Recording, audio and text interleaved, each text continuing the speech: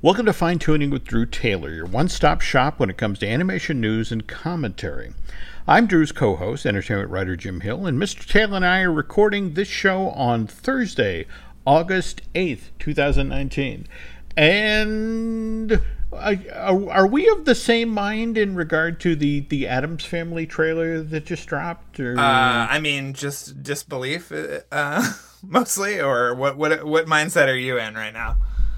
I think it was better than the last one. I'm still a little concerned about, I don't know if it's the art direction or the rendering. It's kind of startling. It looks a little unfinished. Yeah. And this thing is coming out soon, so. On the other hand, I liked some of the gags. I liked, I don't know. I want this to work. I really do. I have to admit, I like some of the individual gags. There was, the one of, they're driving into New Jersey and the state motto is, "What are you looking at?" Right. But to put the Addams Family in suburbia, it's just, it's very confusing because it's like they're in suburbia, but they're in the same house in suburbia. It didn't make a lot of sense to me, but who knows? We don't have a Hotel Transylvania movie to watch this year, so maybe it'll scratch that itch. Okay. How do we feel about Snoop Dogg being Cousin It?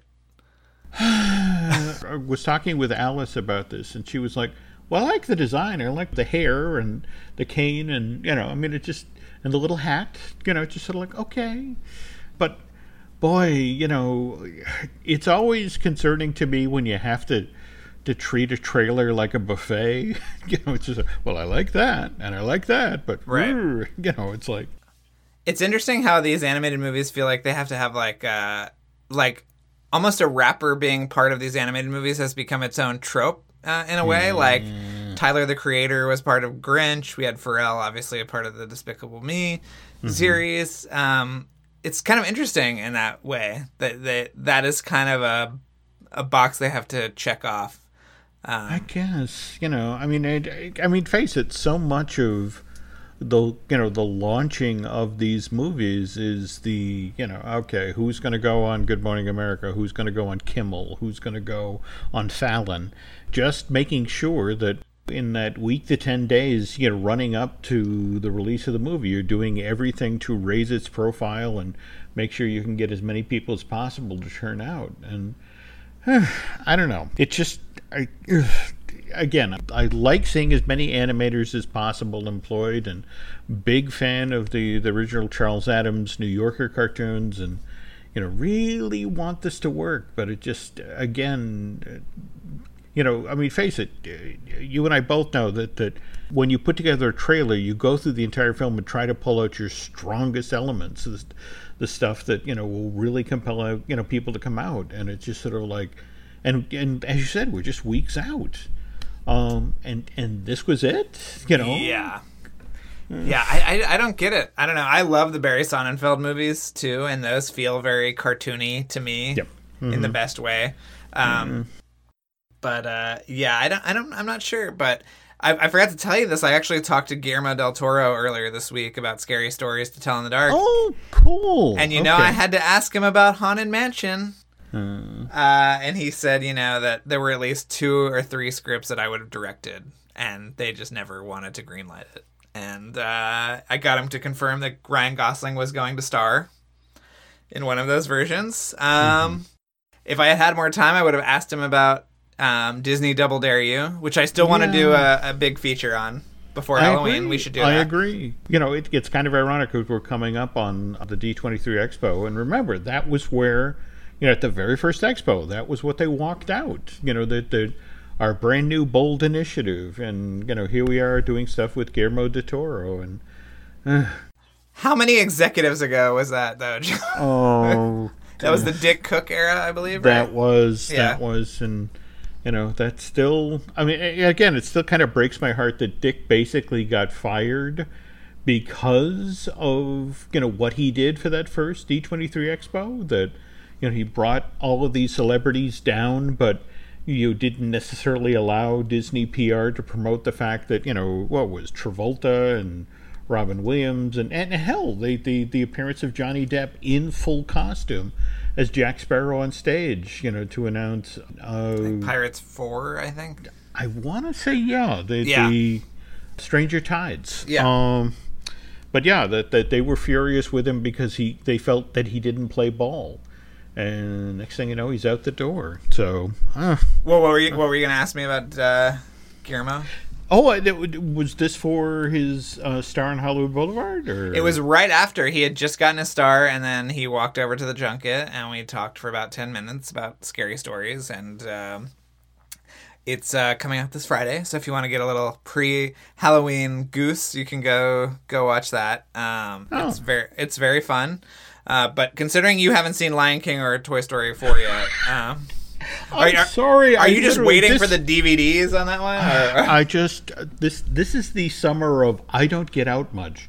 All right, that will be changing soon. But interesting that you brought up pre-Halloween, because what is it? They just started doing the DCA Halloween event, the hard ticket after hours, right? They previewed it last week for journalists. I was not invited. I mean, take that as you will, but we're making friends left and right. Right. I think that starts in September, but they ran the full New World of Color, and then last night and tonight I think are the Haunted Mansion After Hours event at Disneyland, which for the low price of $300, you have access to the park from 1 to 4 in the morning, and they do some live things, and I don't know. I couldn't justify it. I'm a married man now, Jim. I gotta watch my budget. You have a small, adorable dog to feed. I know. This is not just the toys alone.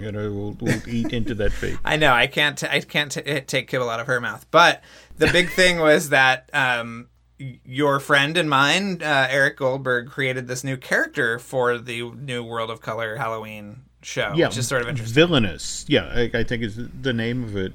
So what is it? Shelley Marie, who is supposedly a play on Mary Shelley, the author of the original Frankenstein.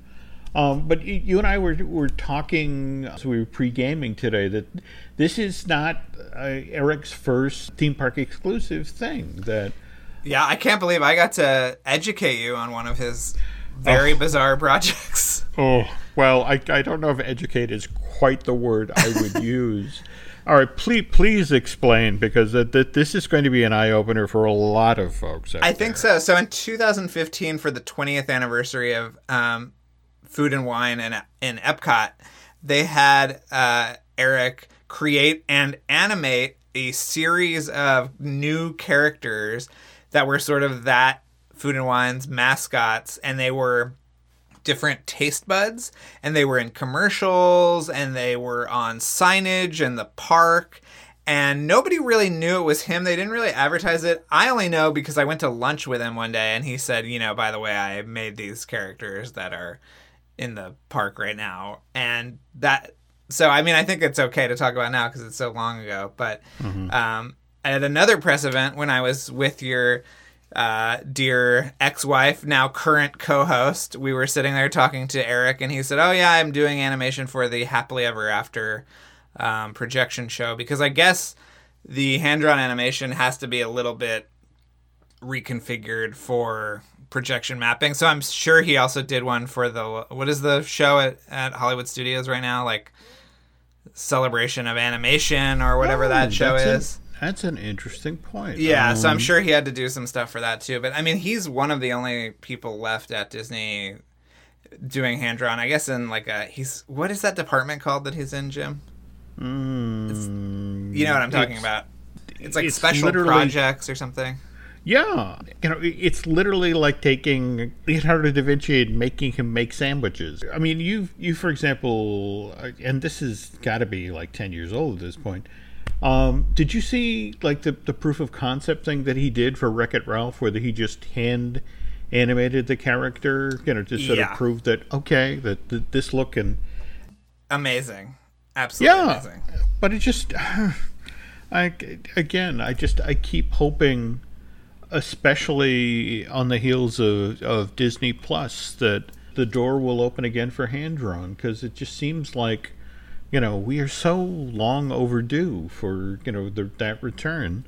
I mean, if you go into his office, you'll see a lot of artwork from shorts that he's pitched and were ultimately rejected, and also material from the third Fantasia that he was working on. That he said that he pitched so many ideas for the third Fantasia that they were calling it internally the Goldberg variations, because he had so many pitches. Yeah, so hopefully some of that stuff will see the light of day. Obviously, Fantasia 2000 had been in the works for decades before that was actually produced. But yeah, he's great. He's a great animator and a great guy.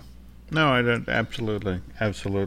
Though, the weird thing is, when he stepped away from Disney and was directing, there were so many projects he was associated with. I mean, the Curious George movie that didn't get made, the Where the Wild Things movie that got made. Was either of the Garfield theatricals, was he ever associated with those? Or? I'm not sure. I know he did the Looney Tunes Back in Action, which he still defends to this day. No, I understand. Looney Tunes Back in Action is worth it alone for the commentary track and the cutscenes. You really get a sense of the movie that was almost there.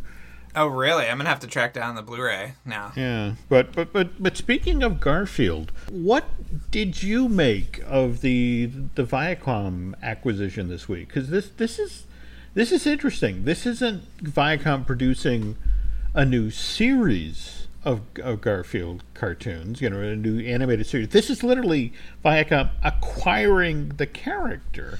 Yeah, well, you were telling me about what is it, the legal kind of ramifications of this? Well, I mean, what's strange, I guess, is that Jim Davis, the creator of Garfield, has retained the rights to the comic strip, but it's Viacom going forward now that decides what happens with this character, and I can't help but look at this and wonder. Are we kind of in sort of the same territory with what just happened with Apple and Peanuts? The whole notion of, okay, here's a well-known worldwide character that we could potentially do something with, but to have these giant corporations grab these sets of characters and then look to, is this for shorts that's going to be streamed? Is this for feature? I mean, there's a lot of questions out there now. About, it also reminds me of Netflix doing the Dr. Seuss stuff, which we're going to see the first of that, I think, by the end of the year.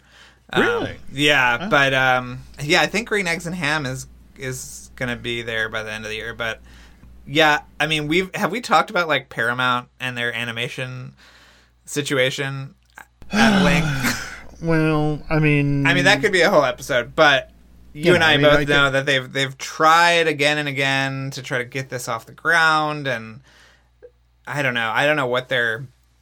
I don't think it's for theatrical stuff, because I don't think Viacom and Paramount are on that good of terms. So I would imagine it's some kind of either for CBS All Access maybe, or something or for television, for terrestrial television, something like a SpongeBob companion or something.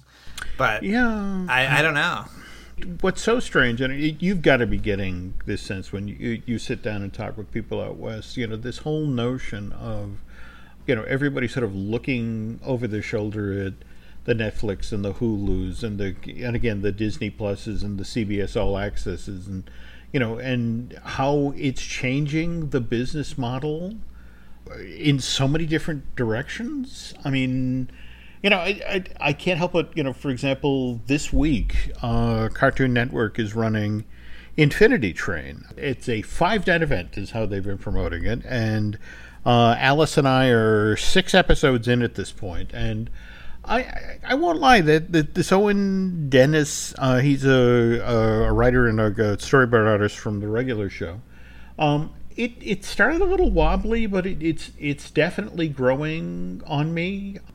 It's this fascinating piece about a girl who was supposed to be going to, I guess, gaming camp, and her parents have divorced, and there was a miscommunication, and her dad can't take her to Oshkosh.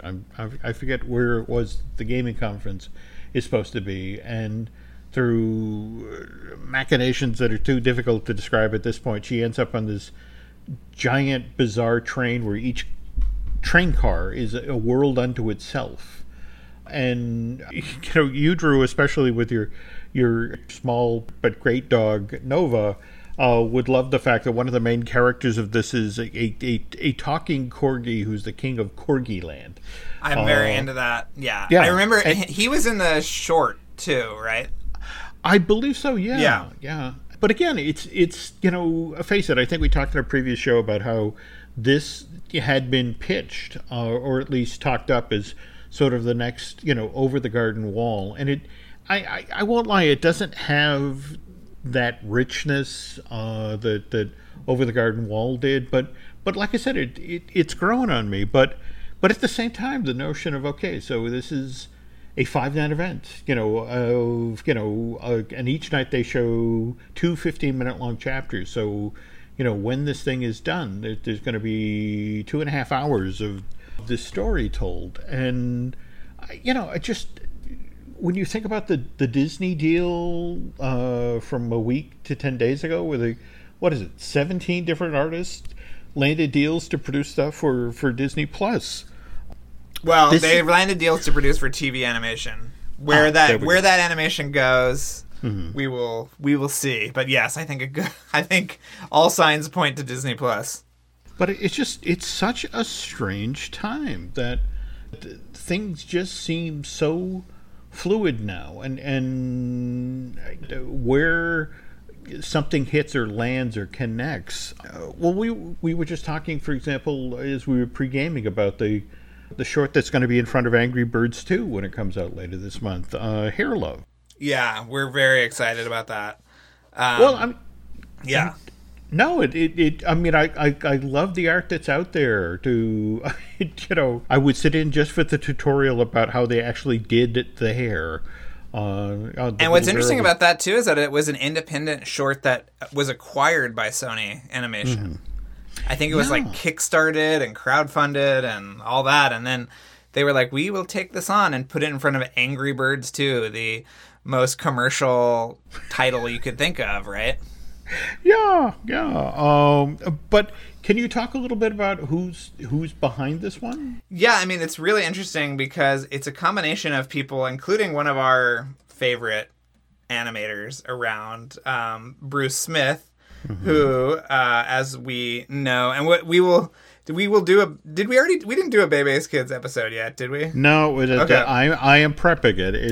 It's a great story, especially when you drill down into the actual routine. It's based on a trip to Disneyland, so that makes the film that much more fun. But, right. So he's one of the directors, and then mm-hmm. Everett Downing Jr., who was a longtime animator at Pixar, who worked on Up, Wall-E, Brave, etc. And then a former NFL player named Matthew Cherry, who came up with the story and is co-directing it, which is really cool. Okay, now Angry Birds 2 drops in theaters when? Is that this weekend? It's not this weekend. No, August 14th. Okay. Yes. But they played it last Saturday as part of an early screening promotion with Target, which you didn't go to because you don't leave the house anymore. I understand that, but sorry. Yeah, so. but we'll get to see Angry Birds 2 and Hair Love soon. I'm sure, mm-hmm. the both of us, and we'll talk at length about it. So that was supposed to have the window clear shot, audience all to itself, starting on August 14th, and then coming roughly 2 weeks later was supposed to be the Playmobil the movie. Right. And not anymore. Not anymore. So this got pushed all the way back to December 6th, which is, as you were pointing out again, as we were pre-gaming, that 2 weeks after Frozen 2? Yeah. So,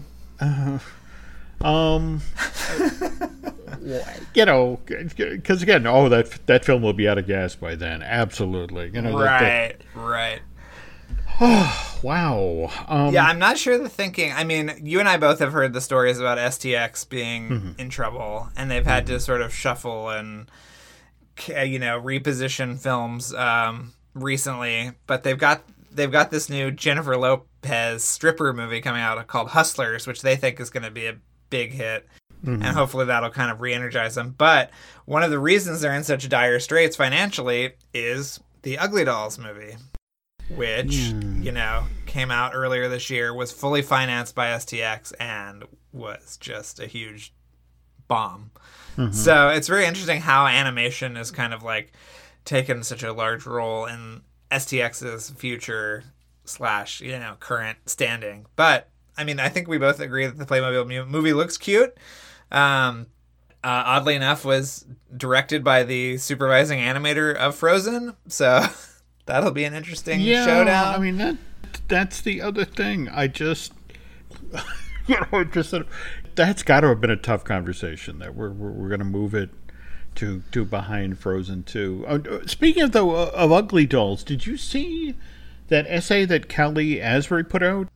No, on Cartoon Brew about directing back-to-back bombs. Yeah. I have to admit it was kind of refreshing to have somebody talk about having that experience, because that's honestly the hard reality of Hollywood, that not everything is going to be a Frozen, a $1 billion blockbuster phenomena. Though in Kelly's case, what was it? Smurfs: The Lost Village was his. And I remember I got to sit down with him at Sony, and he walked me through the original version of the movie, which I guess then from when he and I talked to when it came out, the story changed 3 and 4 different times, and but that's just kind of the way it is when you deal with these corporate properties. What was you want to tell us about the original version? Well, I mean, the weird thing is it was, at that point, it was a time travel story. It was literally that they traveled back to, how the Smurfs were originally and how Gargamel was, and there was definitely an intriguing story there, and God, the concept paintings were amazing, and but again, I think Kelly is a realist. He that's the thing. You are given the opportunity to direct these films, but at the same time, it's somebody else's toy box you're in, and you can have a good solid story, but you then have to go to the folks who own the Smurfs, and it's like, no, that's not the direction we want to go, or same thing with the Ugly Doll folks, and I don't know. Great director. He's a great guy. Great director. Yeah. That post has been taken down from Cartoon Brew, by the way, so I hope everyone got a chance to read it. Really? Yeah. I just looked for it. Okay. Yeah.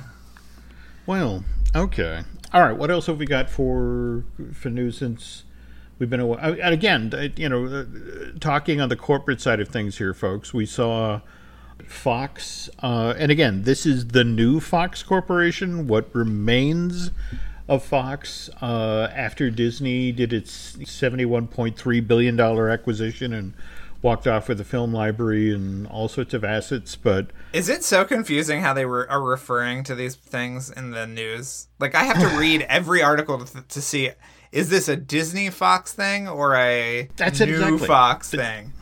See, that's initially when I heard that Bento Box was being bought by Fox, and again, Bento Box are the folks who do Bob's Burgers. I said, "Oh, cool, okay." Yeah. But it just sort of, okay, so Bento Box is going to Disney. It's like, no, this is not Bento Box. This is, or this is not Disney. This is the new Fox. The newly slimmed down, and the notion. And again, it just what's interesting, if you drill down into the story, you have all of this talk about how Fox felt that in its new slimmed down form it needed an animation studio, and they enjoyed what Bento Box did. They like how in fact what's fascinating is if you look at Bob's Burgers, it's now run on FX, and you can catch a season 1 and line it up against a season 9, and to watch the really smart ways they've stepped up the look of it, It's still all of one piece, but there's some wonderful art direction now that keeps the world consistent, but at the same time richer. Yeah. I'm and wondering, Bento Box is like half a mile away from where I live. It's Is it really? Yeah, it's right on Lankershim in North Hollywood. It's actually in the same building where Disney Interactive used to be. So there you go. It's all connected, Jim. Everything we talk about. And on the other hand, you and I have talked before about the wonderful work that Titmouse does. And have you managed to see yet Mau Mau Heroes of Pure Heart over at Cartoon Network? I've seen a little bit of it. As you know, I turn on cartoons when I leave the apartment for the dog, so I've seen a little bit of it then. But the animation is really beautiful. And so fluid, and I love it. Well, but it's not just that. It has great writing, wonderful character voices. I mean, Alice and I were binging a bunch of them last night, and it's so smart. It's so fun. It hits that wonderful Venn diagram where, it's a great show for kids, but at the same time, there's enough smart dialogue and great fun character stuff going on that, as an adult sitting there, you can enjoy it as well. But again, yeah, they just sort of, if you think about all the stuff that Titmouse does in so many different styles, and yeah, that's, half the fun of this is, sort of an American spin on anime. And it's interesting that took so long to develop too, because the original pilot aired on March 6th, 2014. Wow, really? Yeah. And then they reworked the pilot, showed another one in February of 2017, and now the show is finally here. But not all shows are getting a full commitment, though, as you told me right before we started, right? Yeah, that's in fact, again, this was kind of a shock today. I mean, right on the heels of their crossover episode with Sonic, right? Yeah. OKKO, just revealed today that they're ending their run after 3 seasons. And again, a wonderfully written show, great style. But so many things lately seem to be doing the 3 and done for some reason. It's just sort of, it used to be the magic number was what, 65 episodes or? Yeah, I think 65 or 66, so that you could run each one every There day. you go. Yeah. But it'll end with 101 episodes, but those are 15-minute episodes. Well, there we go. Right? There we go. Yeah, it's gonna be. So I really like that show too. It's very charming. It's got a great animation style, like you said. The end theme song by our favorite Rebecca Sugar wrote that. There you go. It's sad. The show creator just today put out this message. Please don't spread the rumor that it was my choice to end OKKO Let's Be Heroes. It wasn't. However, Cartoon Network gave us the bad news early enough that we were able to spend this season doing our planned ending.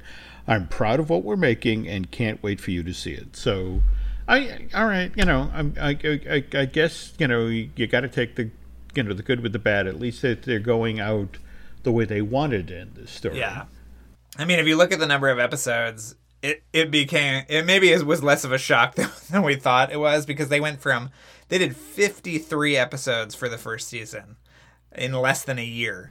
Oh. And then the second season was 38 episodes. Again, an insane amount of episodes, a little over a year. And then the third season, 20 episodes. So maybe the writing was on the wall, but it doesn't make it any less sad.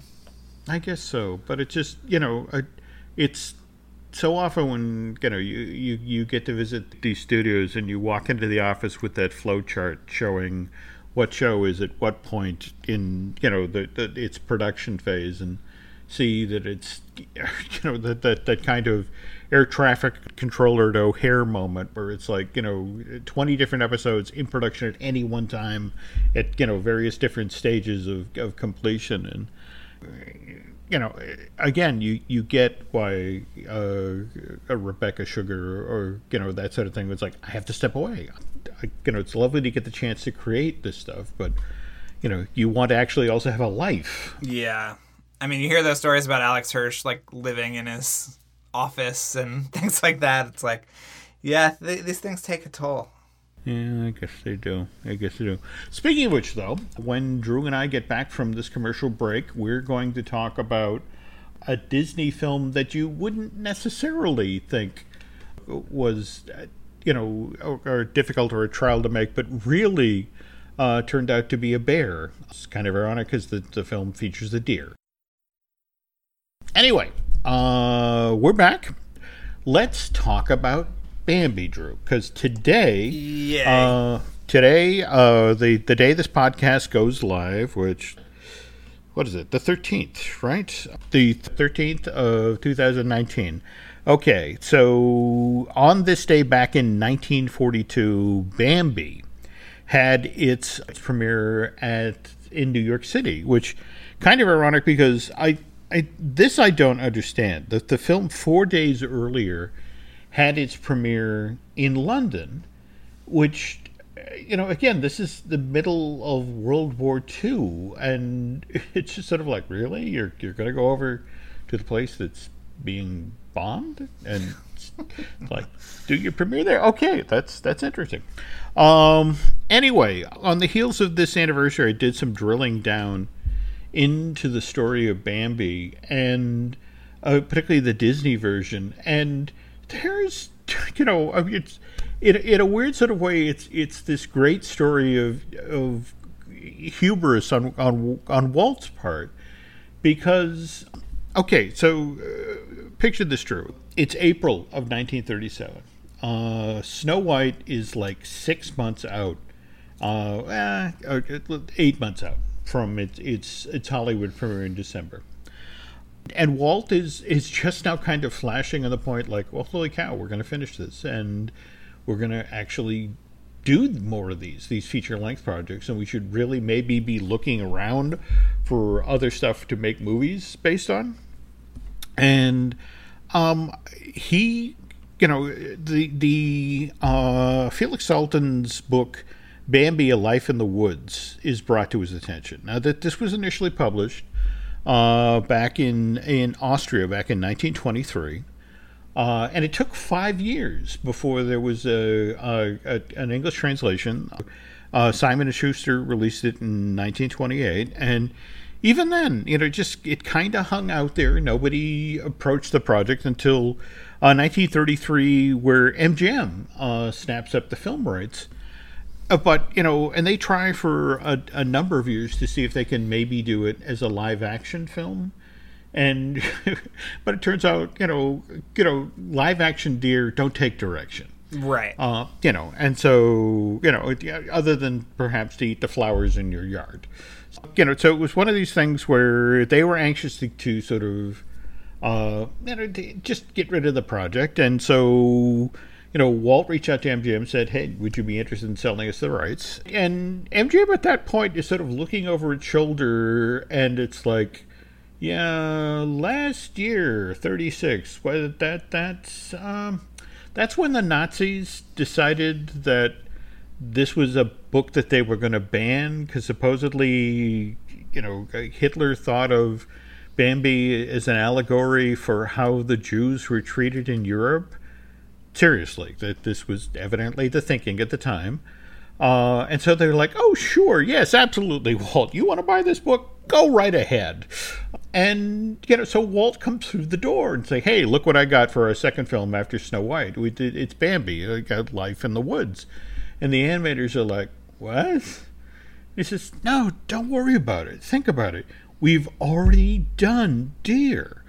I mean, look, in Snow White, her little forest friends, we'll just take everything we learned from doing the cute little fuzzy animals who come through the door and wash the dishes and sweep the floor, and we'll use them, as our template to make this next movie. And, and all the guys are just trying to get Snow White done at this time, and they're like, okay, Walt, whatever.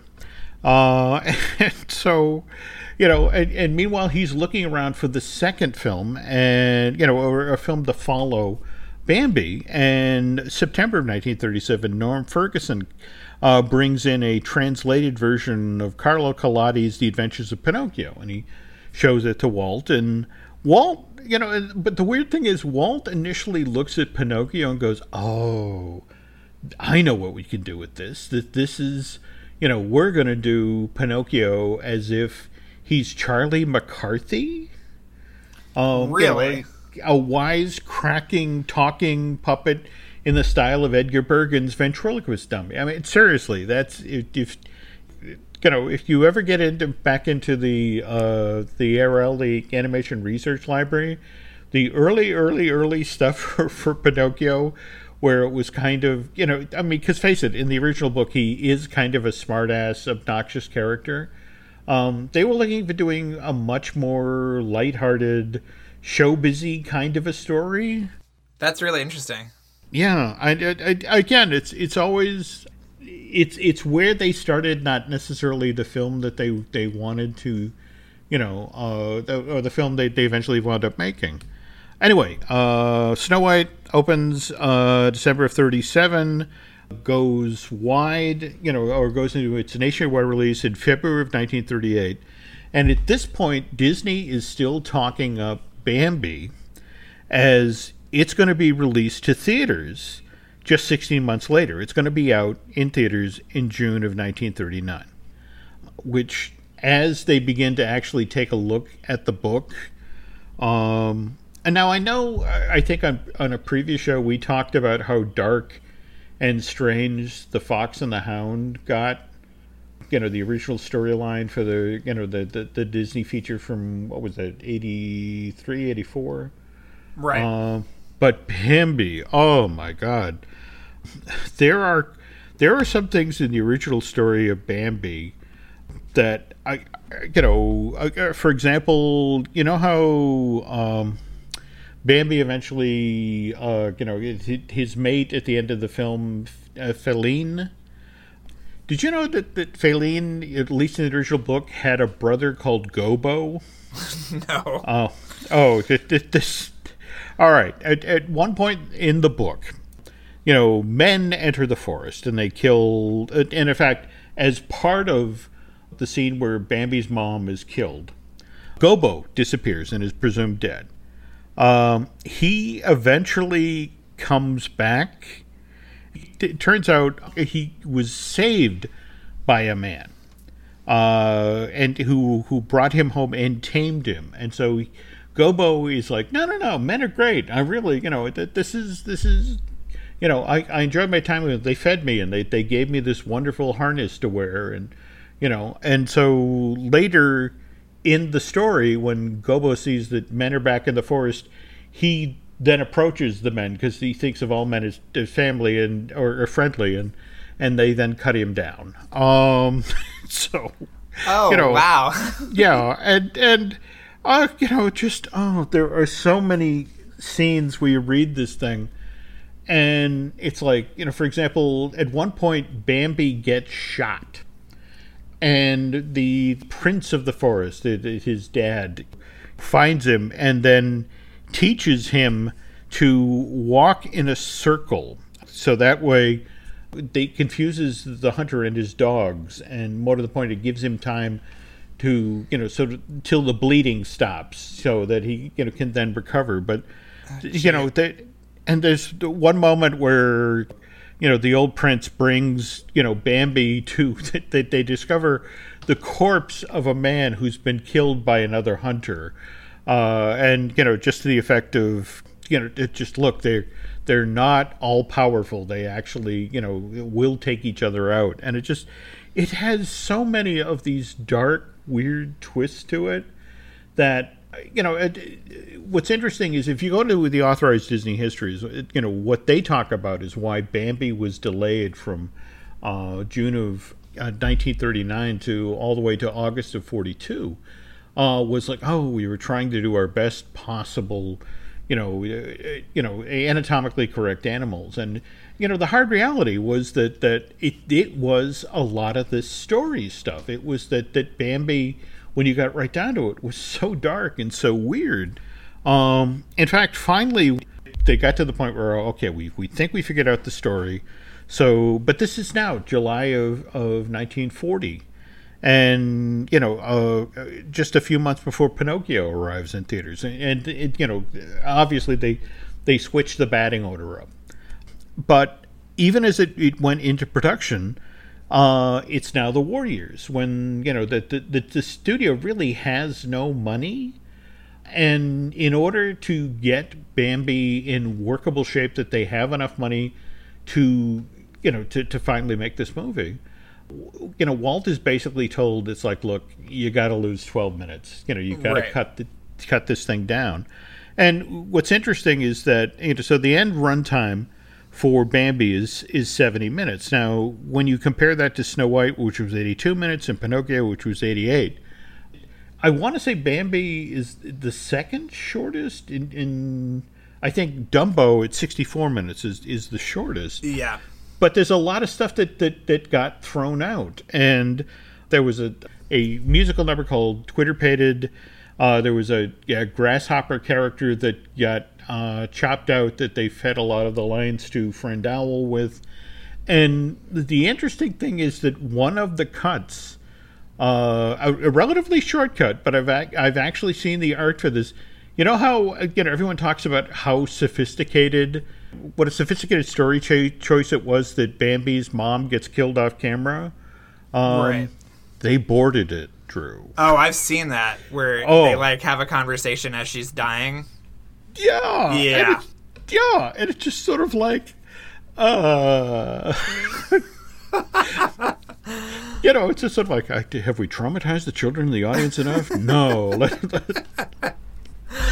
Let's let mom talk as she dies. Yeah. I don't know. I mean, it's just, for me, it just, face it, it's 70 plus years after the fact. It's when you look at example, for one, so much of the wonderful work that He did on the project, the stylization. I mean, don't get me wrong. It's a good, solid piece of work.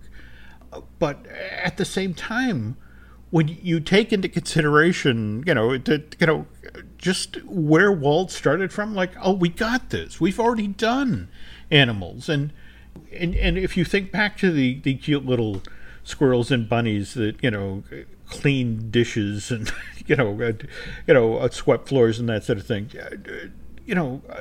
they could have never carried a movie, right? Right. Yeah. I mean, the other thing I wanted to say was that everyone should look up that PBS special about Tyrus Wong. Do you remember that from a couple years ago? Yeah. Absolutely beautiful documentary about one of the key concept artists for Bambi. Mm-hmm.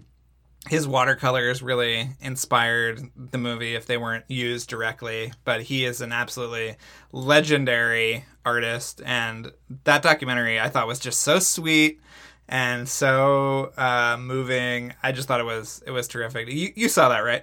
Oh yeah, I mean, it's just that if you've never wanted to make a kite after you see this thing, you just man, what I would give for one of those kites. I mean, it's amazing. But no, I don't know. It's just, for me, it's just fascinating. How Walt decided what we're going to be. The films that Disney was going to go, going forward. And, during this same period, he makes the arrangements to get his hands on, cuts the deal with the Hospital in London to get Peter Pan, and likewise Alice. And there's all this amazing concept art that's done during this period. But at the same time, the war starts up and there's no money, and, how many of them get pushed off. And, you got to wonder, what would a Bambi have looked like if, like with Peter Pan or Alice in Wonderland, they've been pushed off by almost 10 years or thereabouts. I mean, you kind of hope that, all that amazing work that, Tyrus did would have stayed in the film. But if you look at those latter features and how, Walt just sort of embraced what Mary Blair was doing, and how her, what she painted, the way she drove the look of those movies. Yeah, it's really interesting, and especially when you read the Neil Gabler bio, just how that schedule was being shifted all the time. And, you know, it was really interesting what the pre-war and post-war studio looked like. But yeah, Bambi's still great. Also, when I was in my mother's stomach, she called me Thumper because I kicked so much. So there's my connection to Bambi. Well, okay. Another unlikely story. This is what you only get with me, Jim. All right? You're not hearing Dan Z talk about his, prenatal existence. It's only me doing that. I was lucky enough to meet your mom. Yes. This past December. At you and Katie's engagement party, and God, she was such a kick. Yeah, so. She's a pip. All right. Well, anyway, folks, that brings us to the tail end of another fine tuning here. Drew, if people are enjoyed the stories you tell here, where else can they find you online? Well, you can, find me on Movie Phone every day. You can listen to Light the Fuse, the Mission Impossible podcast, which is still going strong. You can also listen to my episode of the Collider podcast, where I talk about how John Carter was originally a Pixar film. It's a very interesting hour long conversation there. I'm sure, Jim, you would appreciate it. I'll send you a link.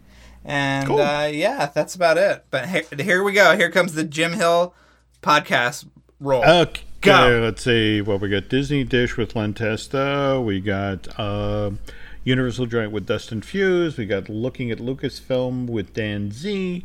We got Marvel Us Disney with the amazing Aaron Adams.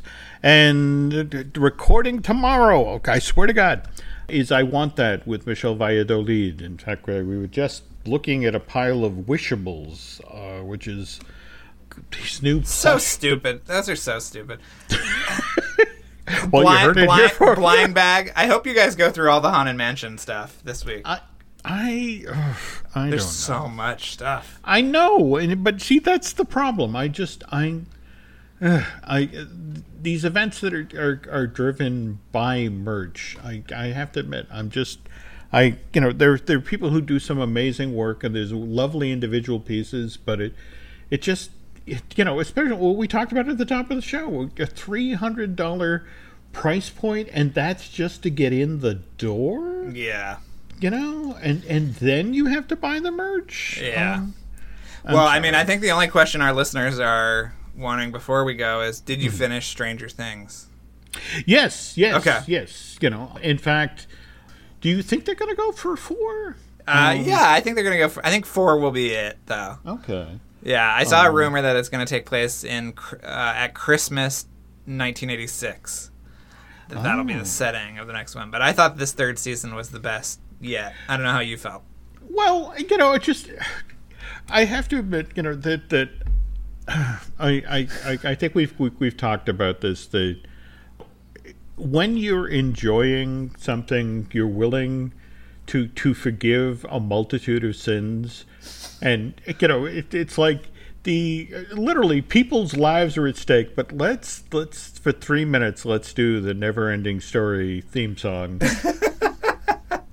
You gotta admit, that was pretty cute, though. It was pretty cute, but at the same time, it's sort of like, Winona Ryder in a Russian, soldier's uniform, stretching her arms out, trying to turn 2 keys at the exact same time, and it's just sort of like, okay, all right, if I could forgive Indiana Jones on the outside of a submarine crossing an entire ocean, I can overlook this. It was so much fun. It was so well done. But and having grown up, or excuse me, I was an adult, fully upright, in the 1980s. God, they got so much of it right. That mall was so scary. Oh my God. You were happy to see it destroyed by a giant monster. There we go. That's it exactly. Yeah. So, but all right, Christmas '86. Okay. Yeah. That's the rumor. That's the rumor. Okay. Well, all right. Let's hope that pans out, and maybe we'll have more info by the time we record a new show. But until then, folks, thanks for listening, and we'll be back soon.